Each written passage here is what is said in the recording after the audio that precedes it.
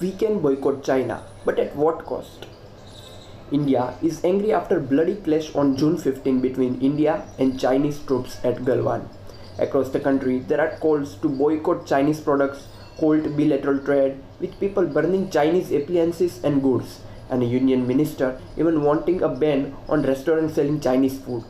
WhatsApp Forward are further stalking this statement. However, shutting the door on Chinese products now will not benefit India. And here's government has banned the 59 Chinese apps. But what happened? But at what cost? By boycott the Chinese product, we also have to pay a big cost. So let's see the reason behind it, and let's get started without wasting any time.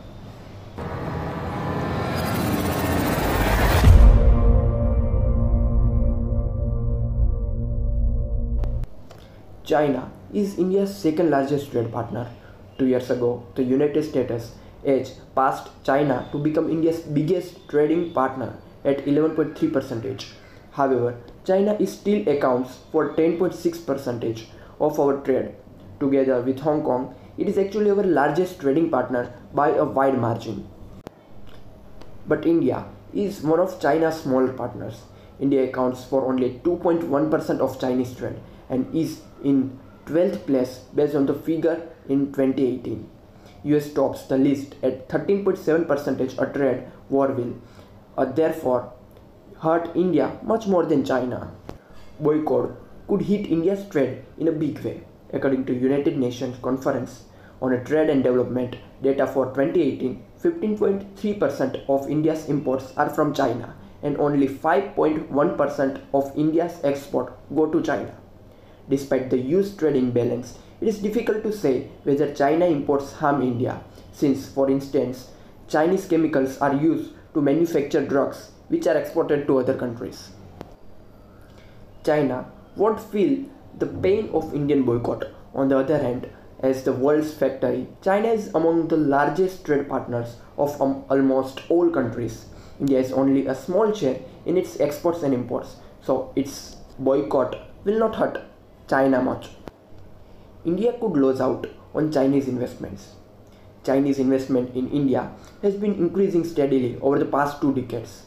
The number of Chinese companies investing in India increased from 21 to 48 from 2010 to 2019, according to a report by FDImarkets.com, which tracks cross-border FDI investments.